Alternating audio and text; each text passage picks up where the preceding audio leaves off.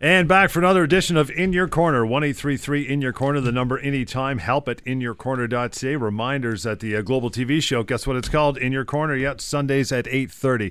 We'll be on your television anytime you want to see that on a Sunday morning. It's good to catch up and talk about a little bit what we talk about here on the radio show in a cool and condensed version on the TV. Same cast, though. Same stars as far as Savannah in the show and James. Both of you guys, of course, here for the radio show again today. What's going on? Same cast of characters. That's it. Same cast of characters. Exactly. So, John, let me start off by reading a question from our website, mydisabilityquestions.com. I'll read the question and I'll have actually James answer it. Since he hasn't seen that question before, I want to get his take. Nice. Put me on the spot. Throw him under the bus. I will. Beautiful. I will. Good way to start. Do this. It's an easy one. It's okay. So this one comes from a lady in Burlington, and here's what she writes. She says, "Hello, I'm on LTD since 2017 for PTSD, anxiety, and severe depression. Just received an email from my caseworker from," and she names the insurance company, saying that change of definition. And we've spoken about that before, that after the 2-year mark, there is a change of definition for total disability. He's saying that after June 2019, my LTD can finish. My psychiatrist is sending them all, every 3 to 4 months, reports that support the diagnosis that I have PTSD, anxiety, and depression. I am extremely stressed out and worried about what will happen. Can you please tell me what my next steps should be?" That's a great question. So this gives me an opportunity to discuss the change of definition that Savon was referring to, because you really need to understand that to understand what the insurance company is saying and what you can do about it. So the first 2 years that you're entitled to receive benefits from your insurance company under an LTD policy, most policies are going to say your entitlement requires that you can show you can't go back to the occupation you had when you became disabled. So whatever your job was, if you can't do that, you're entitled to your benefits. But that's only for the first 2 years. After the 2 years, there's what is called a change of definition. The definition of disabled changes so that you're only entitled if you're not able to go back to any occupation that you're qualified to do by training, education, or experience. So the test does become harder after 2 years. So in answer to this question, what can you do about if your insurance company is saying that at the 2-year mark, at this change of definition, that you're going to be cut off your benefits and that you're going to be required to go back to work or what have you? So in this particular situation, we're dealing with someone who, and what were the issues there? There's PTSD, anxiety, depression. And severe depression, yeah. And severe depression. So we're talking about mental health issues. Now, when you're talking about a physical issue, that is often something where you may not be able to return to the job that you had, but you might be able to do any number of different things. And the example I always refer to is you can be a paraplegic, and that might mean you can't continue doing whatever job that you had. But there are many jobs paraplegics can and do have. And so after the 2-year mark, you may well be forced to go back to some other job. And that's perfectly fair, and that's within the policy. But if you have a severe mental health issue, that is almost always going to carry around with you no matter where you are, no matter what kind of job you are doing. And so when I see claims like that, someone who is suffering from severe depression, anxiety, PTSD, it is very unlikely that an insurance company is going to be able to successfully argue that you are required to go back to work. And if your treating doctors, if your psychiatrist, your family doctor are saying you're not ready to go back to work, then you're not ready to go back to work. So what can you do? They've told you in advance that they're going to cut you off. So you give us a call. We start a claim now. We start it now so that we get to resolution as soon as possible. And with any luck, we're going to be able to get this resolved either before or at least not too long after that date where the change of definition occurs, where your insurance company has said that they're going to cut you off. And just to add to that, John, I think what's important here to stress is that this lady is contacting us because she's under immense amount of stress. And we see this almost with every claimant that comes to us, that contacts us. You know, it's really important. You have to be proactive. She could have done something different. She could have simply waited until June, hoping that maybe the insurance company will change their minds. You know, here's a surprise for you. It's not going to work. They're not going to change their minds. The adjuster, once they've told you they're going to cut you off and send you a letter to that effect, the decision has been made. It's in the computer. So if you wait, it's at your peril. And the longer you wait, the longer it's going to take to resolve your claim. So as James said, give us a call, email us, as this lady has done. She's posted the question. I've replied. We can help. That's the important thing you understand. You have to understand. We can help you if you're in that situation. And it's also nice, as you guys have mentioned, that once you get involved, the phone calls stop, the harassment stops, because they're no longer dealing with them; they're dealing with the insurance company directly, right? Yeah, absolutely. That's exactly true. Something comes to mind. I had a case, and this was a few years back, and this wasn't a disability case; it was an injury case. And James, I don't know if I ever told you this. I actually had an adjuster who was very harsh towards this claimant before I became involved. And when I saw their the tone of voice, the emails from that adjuster, I ended up taking a much more aggressive tone with that adjuster, and that adjuster actually called me a bully.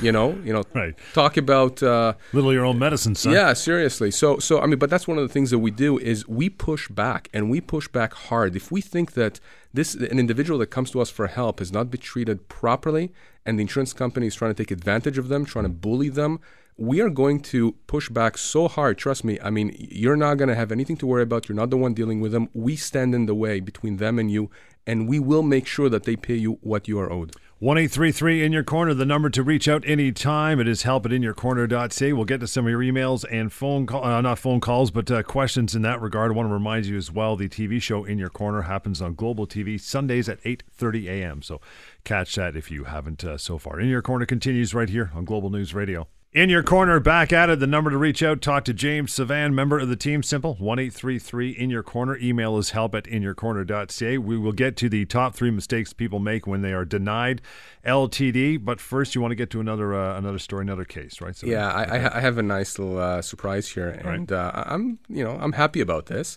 You guys are going to be surprised. I haven't shared it with you. And John, make sure you share this with Lior, okay? Because I guarantee you he has not received an email like this. Here's the email. Good morning. So far is your fame spreading that my cousin in England has asked me to ask you for an opinion on a slip and fall that she has suffered. She was taking her friend's 2 young children to school and was walking them through the hall when she stepped off of a carpeted area and onto tiled floor. The floor turned out to be wet and she slipped and fell. She broke her left wrist and her left hip was broken so badly that she had to have total hip replacement. She had to lie on the floor until the ambulance got there. There was about 2 hours because of the rush hour, and she says there were usual consequences. She had to buy a special bed to go downstairs. She had they had to do modifications to the home so she can go downstairs.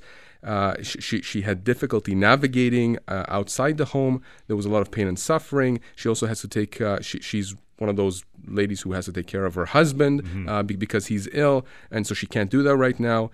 And then she writes, there was no caution wet floor sign when the accident occurred. A woman was seen scurrying out with such a sign after the fact. And then she says, I believe there are surveillance cameras in the area of the accident. So she's asking me for an opinion, and of course... Sincerely, Queen of England. Yeah. My reply back, obviously, is that, I can't help with something that happened in England. Mind you, it's a very similar type of law. It's called common law. But, let's assume that this happened here. Many people slip and fall on wet floors, be it in a school, in a parking lot, stores, in the mall, whatever it is. And when we analyze these kinds of cases, we're looking really at 2 questions, primary questions. Number 1, who's at fault here? In other words, is the person aware of why they fell? Because some people call us and they tell us I fell, and I ask them why, and they don't know why. In this case, this lady fell as a result of a wet floor. Yep. And in addition, there were no signs around there. So, of course, we're going to do a little bit more investigation if this happened here. We're gonna engage the other side, whoever owned that area or whoever took care of that area. And in this case, it's a school. We would be writing the school, and we would say, what are your policies and procedures when it comes to cleaning the hallways, maintaining them, making sure that, if there's a spill, that in fact you have a sign that's put out there. We're going to try and figure out if the school was in fact negligent. And if we determine that the school was negligent, the next question then is, what are the damages, what are the injuries? And in this case, the injuries are severe. When you're dealing with a hip fracture requiring a hip replacement, a wrist fracture, just the pain and suffering damages here are north of $100,000. And add to that if there's income loss, if this person now can't work or has difficulty working, if they have other expenses, all of these kinds of things. This kind of a case, I've defended cases like this when I worked for an insurance company. And I can tell you, cases with broken hips, they can easily get into the $200,000, $300,000, $400,000, $500,000 type of settlements. So it's extremely important that if you are involved in that kind of an accident, or someone that's involved in that kind of an accident, reach out to us. Let us speak with you. Let us get all the facts, and we will tell you fairly quickly, at no cost to you, if in fact you have a case, and if you do, what you can do about it. Now, it's important for our listeners out there, you can't see me, but because this question comes from England, you need to imagine that I'm wearing a barrister's wig. I can definitely imagine that. Okay, but in all seriousness, though, this kind of thing happens a lot, and especially in situations where people are in retail stores, grocery stores in particular. Now, the retail establishment is not going to be held to a standard of perfection. There are many situations where you could be walking behind another customer who drops something and you slip on it. Right. That's not going to be on the retailer. There's not a standard of perfection that's there. But the reality is, in most situations, we're not going to know right away. So you come to us, and what we do is we gather all of the information. We write to whoever was either owning that property or responsible for maintaining it, and we get all of their documents, everything that they have that pertains to this particular incident, whether it's an incident report, photographs, video surveillance, whatever it is. We take a look at all of that and we try and make the best determination we can as to what the situation is and how it will play out. And so once you come and talk to us, we can start the ball rolling and give you a real fulsome answer to what's going to happen down the road. I can't even count on one hand how many times I've walked into like a grocery store and there's a spill on the floor. Now they've got that yellow caution thing up. I mean, how much time does that buy them? I mean, I've seen that thing for hours and hours and hours. Someone may still come by and slip, and they all know we had our yellow caution thing on. Yeah, but it's been there all day. Well, it's funny. I actually had a case recently where the evidence of the manager of the store is that they actually have them up all the time. Just a 24 caution. Which is completely useless because if you have them up all the time, people are just trained to ignore them because they don't mean anything. Having said that, really what the analysis is, you take a look at what their policies and procedures are. Mm-hmm. So by all means, if they're aware that there is a spill somewhere in their store, yes, a good procedure would be to immediately put a sign up and then immediately go and take care of that. Right. And if they can show that that is not only their procedure, but that's in fact what they did in this case, and you happen to fall in the 1 or 2 minute gap between them putting the sign up and them coming with the mop, then they're probably not going to be liable for it. But, if they, found out there was a spill and, maybe 5 minutes later put up a sign and then didn't get around to maintaining that or cleaning it up, for 2 or 3 hours, that doesn't really do anything for them.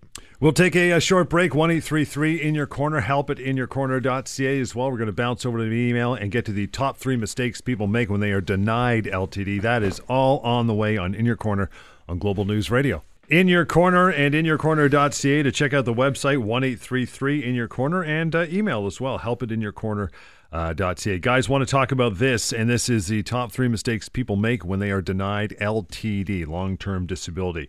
Who's taking it? Who's taking it? You guys are fighting over it. I love this. You know what? It's like the last M&M. We're going to see again if we have the same answers or not. Actually, do you want to start? Sure. Go ahead. Number one, we talk about this on every single show. Appealing. No. Yeah. No, that's not your number one. No. We got to fight. Once I say my number one, you're going to see why my number one is correct. All right, let's hear it. What is it? Walking away. Okay, I don't agree with you. And all right, go ahead. Back to James. All right, go ahead. Number one is appealing the decision. We talk about this every week. Appealing the decision is not going to do you any good. You are leaving the power with the insurance company, and you do not have to appeal. They're going to write you a letter when they cut you off, and it's going to seem as though the next step is appealing, that that's what you're supposed to do. They want you to believe that. But if you do that, all you are doing is you're allowing the insurance company to keep control over the situation for that much longer. And what you're doing is you're putting off the process. You're putting off the time when you're starting the legal claim, and that means you're going to put off the time when you're actually going to come to a resolution. If you appeal it, you're very unlikely to be successful, and you're just wasting time.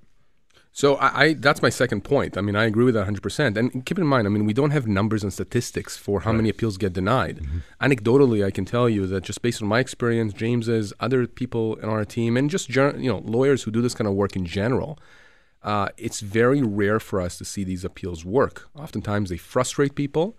And as James put it, you could miss the time limitations for starting a legal claim. The reason I put up giving up as my first one is because that's something that, while I understand, I just fail to accept. And I'll explain that. If we are telling you that you have certain rights and you've been denied or cut off long-term disability, even if you don't believe anything we say, at the very least, try to appeal. Right? I'm not saying you should appeal because, of course, we take the position that it's a waste of time. But the worst thing that you can do is walk away when you know you're disabled, when your doctors are telling you you're disabled, and the insurance company is giving you an excuse that makes zero sense, zero logic. There's no reason for that. So that's why I would put that at number one. I would put appealing at number two. What's your number two? You convinced now, James? Walking away or feeling helpless like you can't do anything was my number two. Okay. And that is, frankly, what the insurance company wants you to feel. They want you to feel like what they say is coming from a higher power, that there is really no way you can really question anything that they're saying. So why bother? There's no point. You can't win. Not true. Not true at all. All you have to do is give us a call and we'll start the process. That number, by the way, 1-833 in your corner. Top three mistakes people make when it comes to LTD. What's your number two? Number three. Number three, rather. Sorry. Right. So my number three, I'm curious to see what's yours. Now, my number three is that you're calling up your real estate lawyer or your family lawyer or some other lawyer that you know that doesn't have any expertise in this field and trying to get them to help you, which is essentially like, calling the electrician and asking them to help you. And there my you go. Number you three have is the same thing. Don't get expert legal advice. That's my number three. Right. So, I mean, and that's, other than the fact that you got the order the first two wrong, we agree on everything. Well, you know what? You should say that when you have that barrister's wig on from England. I am still wearing the barrister's wig. Yeah, you don't want to go to a jack of all trades, right? You got to be specific. No, you don't. You don't. I mean, this is a different time. This is not 50 years ago when you go to a lawyer and that lawyer does family law, real estate law, immigration law. Forget about it. It's just like medicine. You don't go to an ENT, if you're having heart problems. Right. You just don't do that. It's the same thing here. And the thing is this, I see people doing this still repeatedly all the time. And I understand they feel comfortable because their brother-in-law is a lawyer that does corporate law in some big firm downtown. No, they have no expertise in this area. You have to be very careful. And here's the thing. There's zero reason not to contact us if we're telling you it's going to cost you nothing to talk to us. Good point. You also have to be careful about people who say they have expertise. Yeah. It was last week we were talking about this in the office. One of the lawyers in our group came to us with someone who was upset because their lawyer had charged them $8,000 for an unsuccessful appeal of an LTD denial, which is wrong on every level. First of all, that's an excessive fee for that amount of work. I know what would be involved in an appeal, and it isn't much. So $8,000 is not reasonable. But second of all, why are you appealing in the first place? Right. It seems pretty clear that the lawyer who did this not only overcharged, but didn't know what they were doing in the first place. There's your top three. We'll get to lots more. In fact, we'll continue with an email. Dan, I see yours there. You are first up. help@inyourcorner.ca. In that regard, you want to send one along.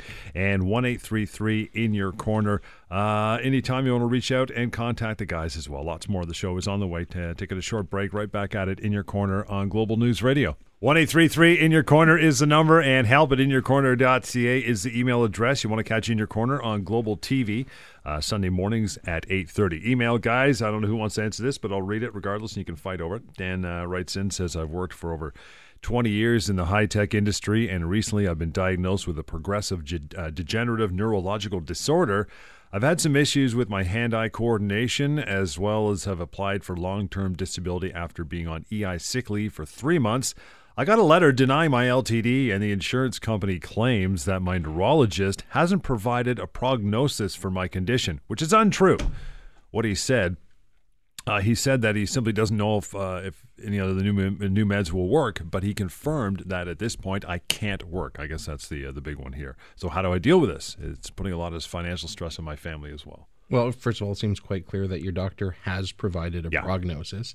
Saying that you don't know what the final result is going to be is the prognosis.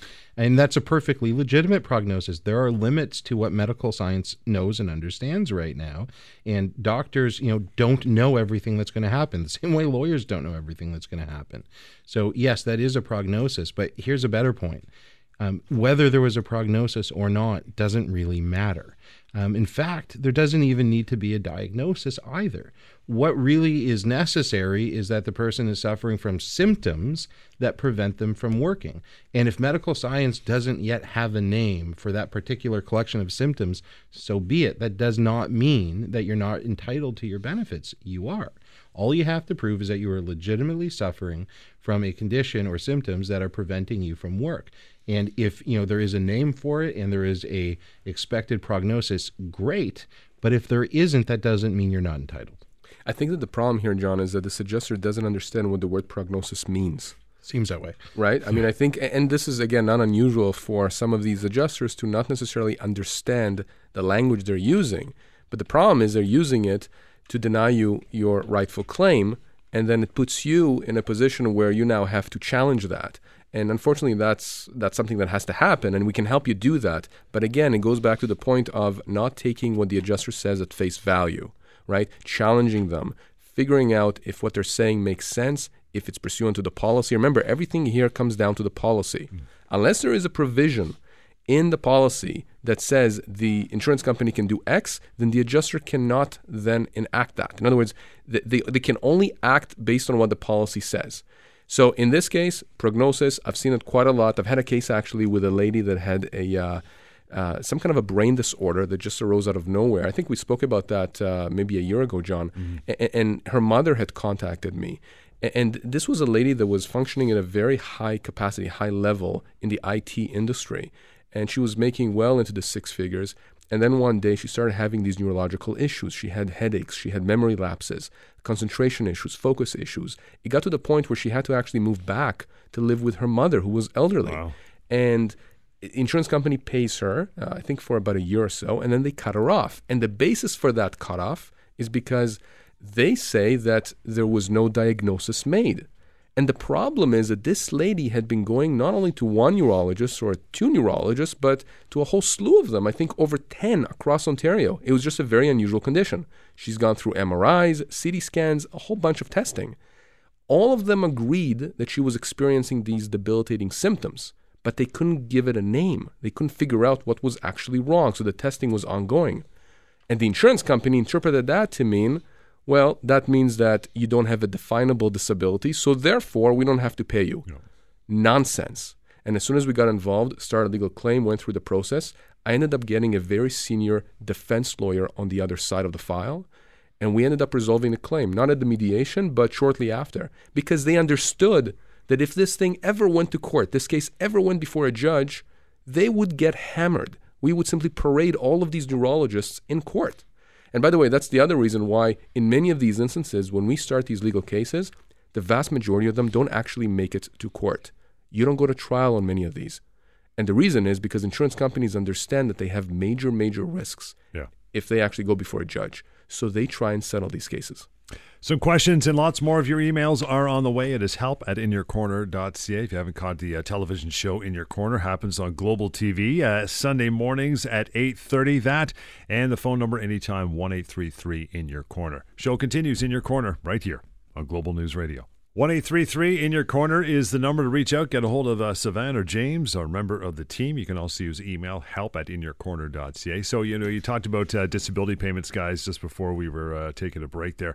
Sometimes gets paid from the employer rather than the insurance company. Different considerations when dealing with either one, or is it the same thing? It doesn't matter for the end user or the end payee. So there are some differences because when the employer is the one who's paying the LTD, I mean generally employers in many instances will pay short-term disability. Either that, or if they don't have that, you go on EI sick benefits. You get that from the government. But for LTD, some employers, there's some banks that I've dealt with, for example, or larger employers that will pay the long-term disability claims. The thing is this, though, they have no expertise in adjudicating these claims. Right. So what they'll do is they'll enter into an agreement with an insurance company to look after the claim, to make decisions, to make recommendations. And then whatever the insurance company says, if they say pay the claim, well, then the employer ends up paying the long-term disability claim. And if the insurance company says, no, you should cut this person off or deny their claim, then that's what the employer does. So from a legal claim standpoint, there is a difference there because now we're engaged with your employer because they're the ones who are paying for the claim. Now, what sometimes happens in these cases is if the insurance company has said, don't pay this claim, and the employer doesn't pay the claim, the LTD, and we start a legal claim against the employer and the insurance company, in many instances when we end up going to mediation, the employer is going to be concerned not only about the LTD aspect of the case, but also about the fact that this individual is their employee.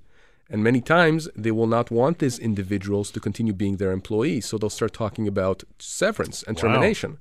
So you see, if you have a disability lawyer with no expertise in employment law, it's a bit risky because disability lawyers may not have the necessary knowledge and information to be able to deal with a potential termination that is in the context of this LTD claim. And of course, as people know, listeners who have listened to us for quite a while and listened to Lior, we have both employment lawyers and disability lawyers. And so it's really important, I think, that when you are going to someone for this kind of a case, when it's your employer that's paying the LTD, it's your employer that stopped or denied paying you LTD, that you have a law firm, you have lawyers who have both expertise in employment law and disability law, because there is an interplay between the two. And again, our goal is to maximize the amount of money that ends up in your pocket. That's the key here. That's the objective. Email address help@inyourcorner.ca. Blake up next says, I'm 54 and have been on LTD for about 3 years now.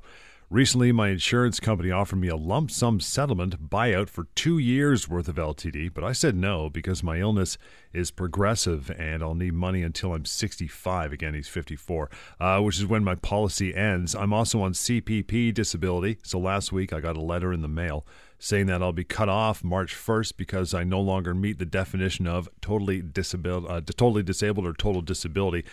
I'm extremely angry and I want to fight them. They're doing this because I rejected their offer. I'm sure of it. Should I appeal first? Blake, thanks for the email. So just to answer your question at the end, right off the bat, no, don't appeal. And we've talked about this already on the show, but very briefly, appealing is a waste of time. You are allowing the insurance company to maintain control over your claim. You don't need to. Once they've cut you off, you can start a legal claim and they no longer have the control anymore. But you are absolutely correct about what their motivations are here and what they're doing. It makes no sense that they're offering to pay you out for another 2 years and then saying, oh, you're not entitled to anything. The only reason they're doing it is, yes, you rejected their offer and they don't know when they're going to be able to stop paying if, they continue paying you month to month. So they're saying, all right, you know what, we're going to cut you off and let's see if you even bring a legal claim, because most people don't. So in most people's situations, they're just going to get away with it. The insurance company is going to get away with, denying your claim or cutting off your claim. And maybe, the person will appeal a couple times and, before you know it, it's 2 years after the cutoff and you can't do anything about it.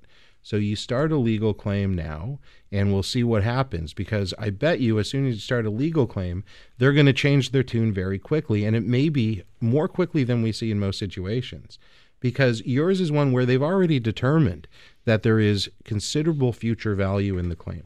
They've already offered you 2 years without you bringing in a lawyer, without you starting a legal claim, which means they know there's something there. And once there's a lawyer on the file, they're going to come to the table and they might do it quite quickly. Is it common for insurers to offer lump sum, or is it continuation, or how does it generally work?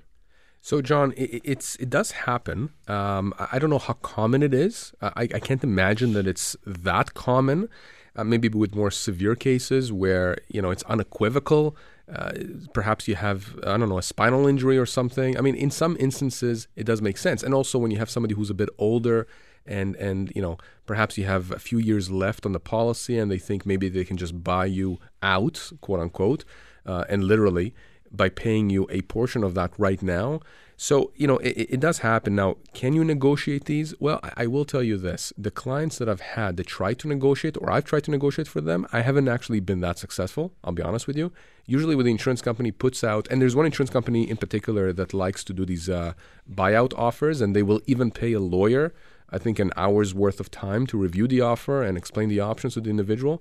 But once the insurance company makes that offer, I have yet to be successful in negotiating anything beyond that. That said, I would give my client, the pros and cons of accepting the offer. And more often than not, I would tell you that I would tell my client not to actually accept for a variety of reasons. To be clear, you're saying you haven't been successful in negotiating a longer settlement without having brought a claim. Oh, first. yeah. Sorry, yes, you're absolutely right. Yeah, we're not talking.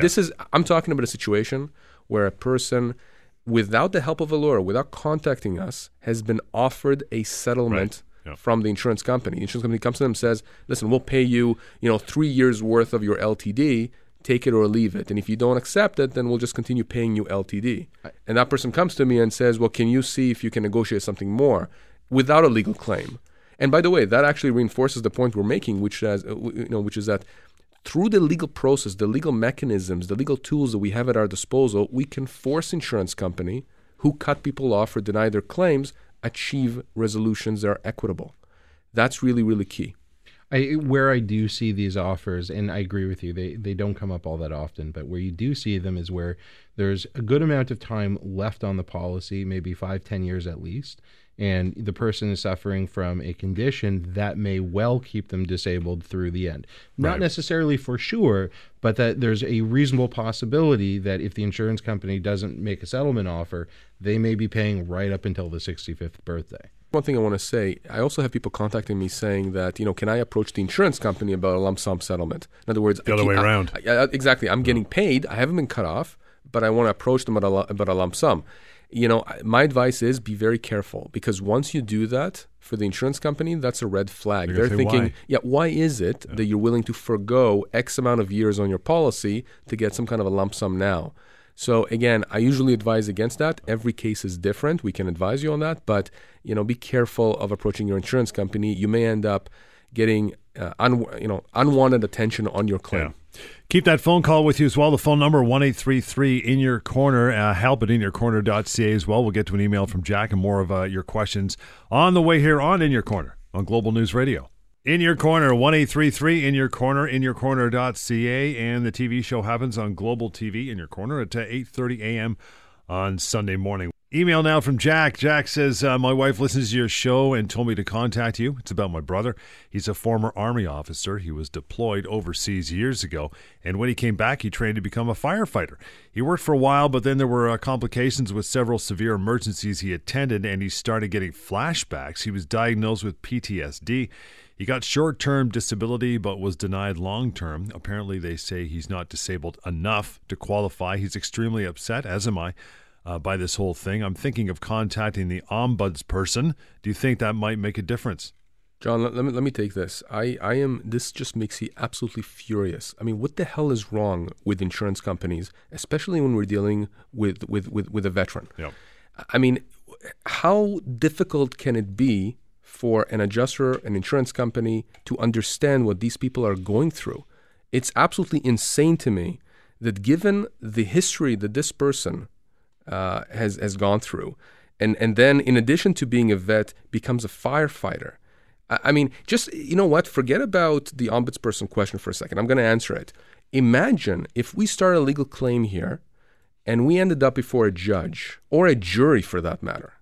Imagine what the insurance company is going to have to do to somehow persuade the court that this person is not experiencing what he's experiencing. It's absolutely insane. So I think this is, and I've seen these kinds of cases before with people who are in the emergency services sector, but Army vets especially.